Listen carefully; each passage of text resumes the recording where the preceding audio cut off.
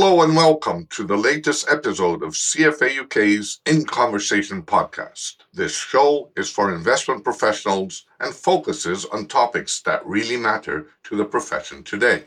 My name is Gerhard Sogl, and I'm Head of Professional Learning at CFA UK.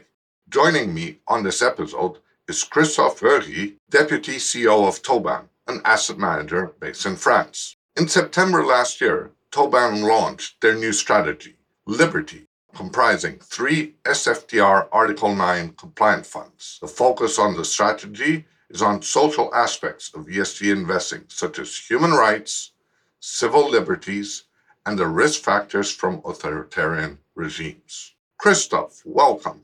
Can you give us an overview of your journey and role at TOBAM? Sure. Hello, Gerhard. Thank you for having me and thank you for the question. So my journey has been, I believe, quite an interesting one. I joined TOBAM 15 years ago at the time when TOBAM became independent. So it was a fairly small asset management company comprised of 8 people at the time and running roughly 300 million. And the company was built around the idea of maximum diversification, which is not the topic of the day. But we are, so back 15 years ago, at the early stage of what was called at the time smart beta or risk factor investing. And the innovation of TOBAM at the time was to set up an investment strategy that was designed only with the purpose of maximizing the diversification level of the portfolio based on a patented way of measuring portfolios diversification. So it's a simple but powerful idea. I joined the company 15 years ago based on that simple and powerful idea. And my role was and still is to help develop the business, get in touch with investors. The type of investors we are dealing with are most of the time large, sophisticated investors. And these investors are for 2/3 of our AUM based in North America, US, Canada, and 1/3 in Europe, with some kind of bias towards, I would say, countries that are both open to innovation and systematic investing, which for us really comprises the Nordics, Switzerland, a little bit of UK and France, if I summarize. Thank you. And can you take us through TOBAM's journey and focus on human rights? Sure. So I mentioned that our original idea was around the concept of diversification. And as the company started to grow, we thought and we gathered and we defined a field of philanthropy for TOBAM. So the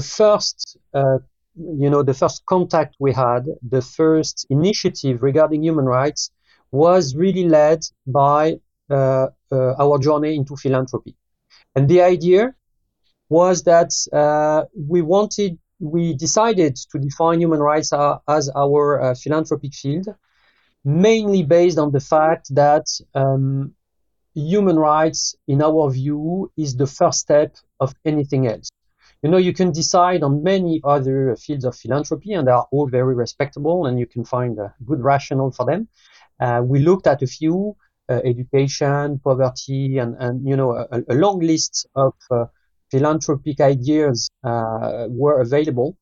Our idea was to say, really, the first thing you need in order to enable anything in a society is human rights. And so we decided to engage into human rights philanthropy. And the way we did it initially, so when is that? Initially, it's 2009. We started to sponsor human rights NGOs. So the first one that we got in contact with was Amnesty International. And we really became a significant donator of Amnesty International. And the way we approached it at the time was via a donation program linked with the investments of TOBAM in emerging markets.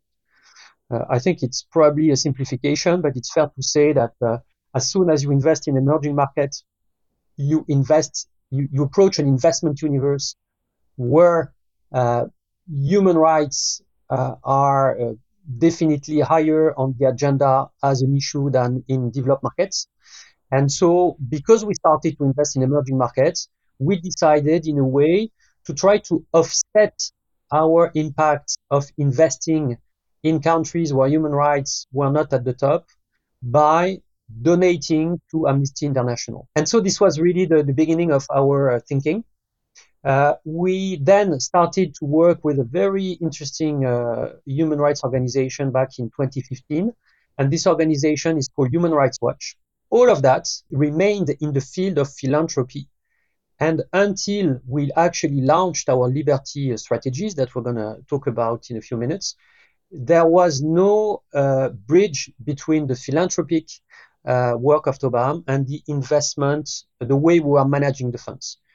What actually happened is that along the way of working with these organizations, we kind of got an expertise in the field. We would organize several times a year, presentation from them to us.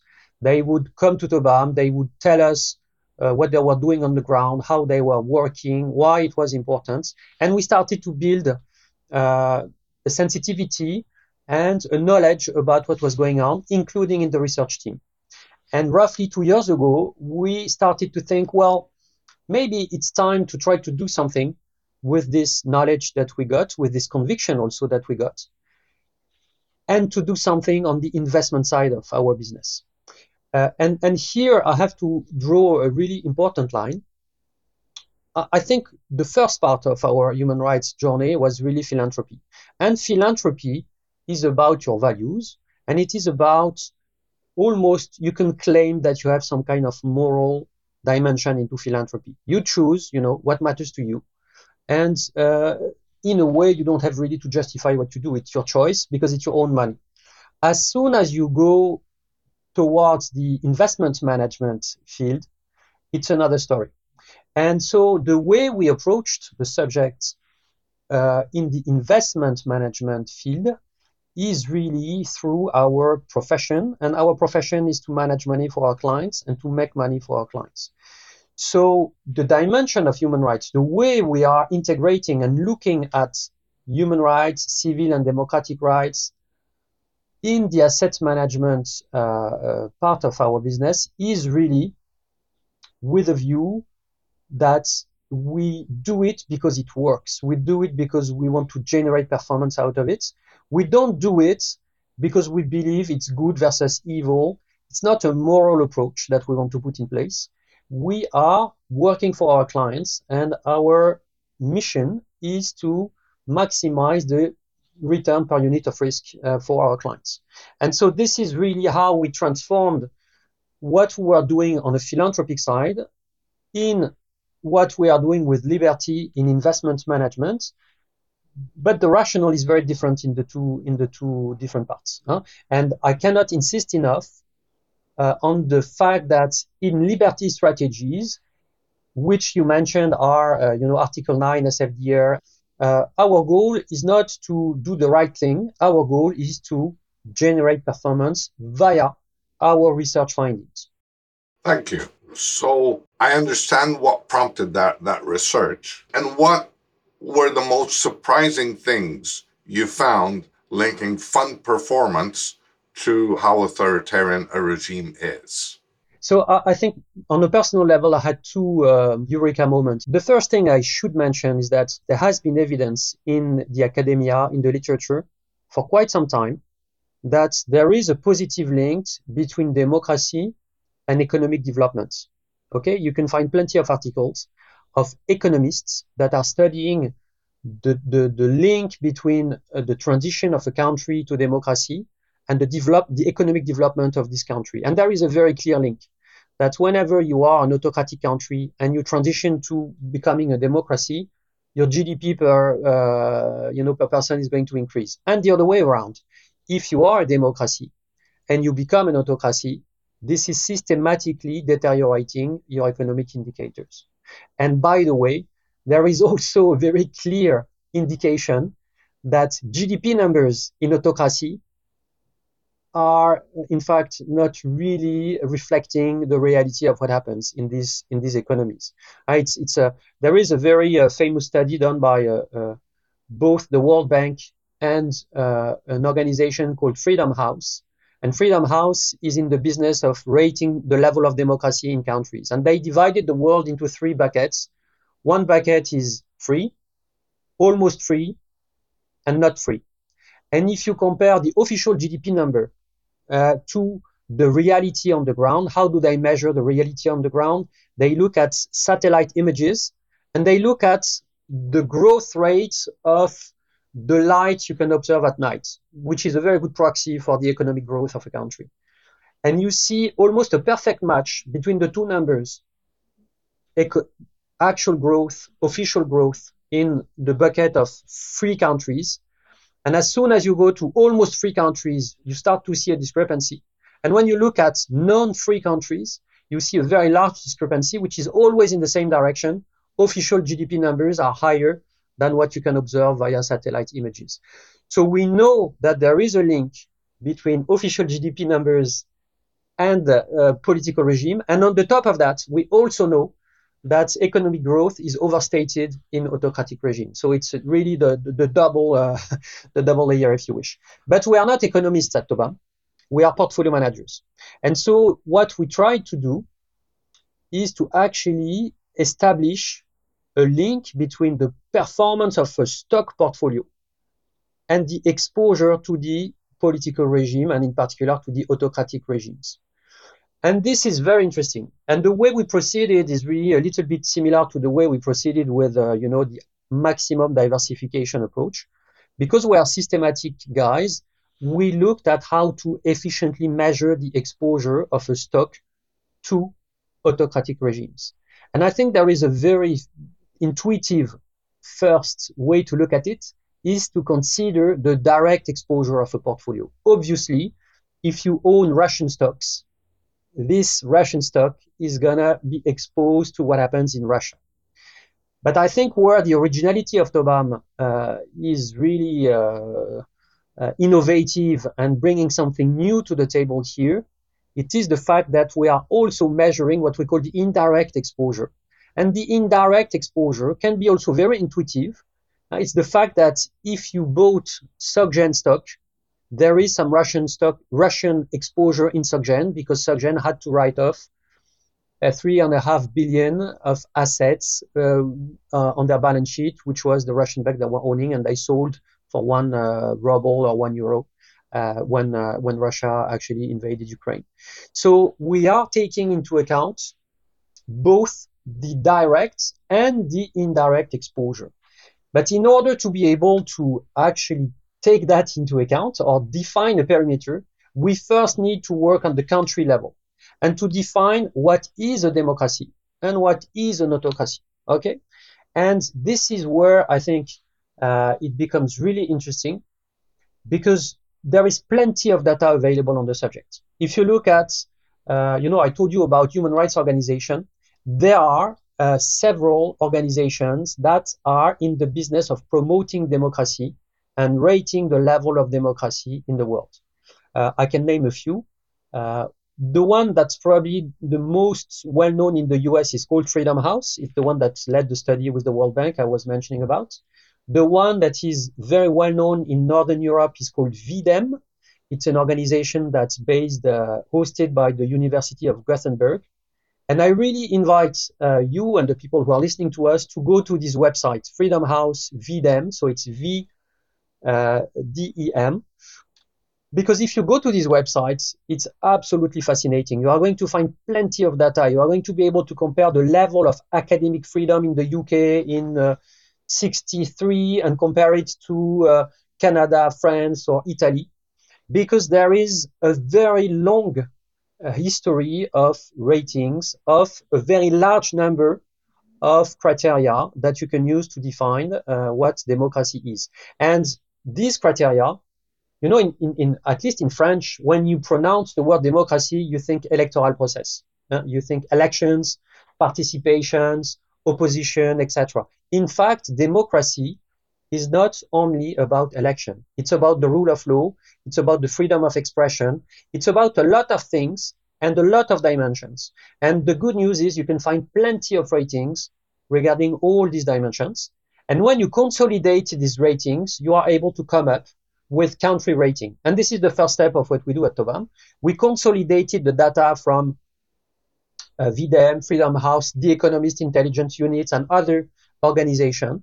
And we come up with a rating country by country. And of course, we especially look at the rating of countries where you have listed stocks that belongs to the MSCI ACWI. As soon as you have stocks that belong, I don't know, Chinese stocks, Egyptian stock, etc. And so we do have a country rating for all the 50 or so countries that host stocks that are listed or that belongs to the MSCI ACWI investment universe. And one surprise I personally got, and which I think is very powerful, is that in the data we collect, there is a very high level of homogeneity in the ratings. You know how much in the ESG world, sometimes people face very different ratings. My preferred example is Tesla. If you look at Tesla from, let's say, a climate perspective, you're going to find that it's a wonderful stock. If you look at Tesla from a governance perspective, you're going to find that it's a very bad stock, the way the governance is established at Tesla. So very often you have ratings that go in opposite directions. And you also have biases in ESG rating. We all know that large cap tend to have higher ratings because they have resources to allocate to the topic, and small cap tend to have lower ratings on average. We know that there is a country bias in ESG rating, that US organizations tend to rate higher US stocks, and the same goes for European organizations. And so, you can in a way, statistically, very often, there is no clear signal in terms of the meaningfulness of the information you are getting when you look at ESG ratings. It's completely different in terms of democratic ratings. And that's very interesting. There is very little divergence between what Freedom House, The Economist, and VDEM are going to tell you about whether China is a democracy or not. I'm taking an extreme example, but even the borderline countries are really very homogeneously rated by all the organizations.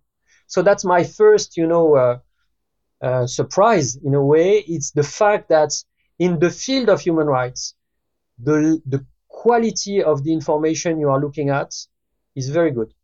The second surprise is the fact that, we mentioned about two types of exposure, the direct and the indirect exposure. If you look at any pretty standard portfolio, what is amazing is that the impact of the indirect exposure is much more important than the impact of the direct exposure. And if you go to any large asset owner today and you ask them, what's your exposure to Russia? Very often the answer is going to be, well, it's zero because I don't own Russian stocks. I believe it's a wrong answer. If you really want to measure your exposure to Russia, you should look at the indirect exposure. What is the exposure to Russia of the stocks you own and the stocks that are listed outside of Russia? And you're going to realize that there is a lot of exposure. And in fact, it's funny because it's a concept that's very well developed. If you ask a portfolio manager, what's your exposure to oil? Very intuitively, the manager is going to compute a beta, a correlation, some type of computation that's going to take into account the indirect exposure. But on the country level, very few people are doing it. And so the innovation of what TOBAM is bringing to the table is the fact that we combine this direct and indirect exposure. And I believe also the results. And what is the result? The result is that the exposure to autocracy or the autocratic risk is not rewarded over time. And that's really the basis for what we do. And that's very striking. If you look at numbers, and if you look at, either short-term numbers or long-term numbers, you actually find the same results. It's costly for your portfolio to be exposed to autocratic regimes, whether directly or indirectly. And this is the way, the most intuitive way I have to illustrate that is China. And, if you look at the share of China in the economic world, over the past 15 years, it roughly doubled. It went from, I would say, 9% to 18%. So China roughly today is 18% of the world GDP. 15 years ago, it was 9%. So it's huge. The economic development of China has been huge. And I remember 20 years ago, when I started myself in asset management, CIOs were telling investors, allocate to BRICS, because this is where growth is going to come from. And they were right. A lot of growth was generated in BRICS. But the problem is performance didn't follow. If you look at the performance of the MSCI emerging markets with or without China over the past 15 years, if you excluded China, you have a better performance than if you included China. And yet, the size of China really increased, but it was not bringing performance to your portfolio. And that's market cap weighted performance. And so for me, it's an illustration of the fact that if you want to be able to harvest performance, you need civil and democratic rights to enable you to do that. Because if you don't have the level of rights, growth can happen, but you are not going to be rewarded for it. And you have plenty of examples of that. But I think China is very striking. And when I say China, of course, it's not a judgment of value of China. It's related to the political regime of China. Thank you. That's extremely enlightening. Finally, looking back at your own career, what one piece of advice would you pass on to junior professionals in our industry? It's probably the most difficult question you asked me today. I think I'm not sure I have, the universal answer to that. The conviction I built over the past 20 years is that what's interesting is to be different. I'm fascinated by how many people in our industry are simply replicating what has been done in the past and not looking for new answers, are simply implementing what other people have been implementing in the past. I think it's very interesting. It's also empowering and making your professional life interesting to try to look at things with a new eye, with a new angle. And that's really what happened to me. Before TOBAM, I worked in large asset management companies. It was interesting. I learned a lot of things. But when I compared my life at TOBAM and my life in these other organizations, I think there is a notion of passion and of a notion of, I know why I'm doing my work, because we have something different, we have something new, and we are actually also learning a lot of things on the way. When we launched maximum diversification, we thought we had a powerful concept. And over the 15 years, we find many, many conclusions that we didn't know when we actually initially launched. And so for me, that's what brings interest also to the professional life and success. Because at the end of the day, you also want to be successful. And at least one way to be successful is to be different. And if you are simply trying to replicate what other people are doing, I think you might be successful, but it's going to be maybe a little bit more difficult and a little bit less interesting as well. Thank you. That was absolutely brilliant.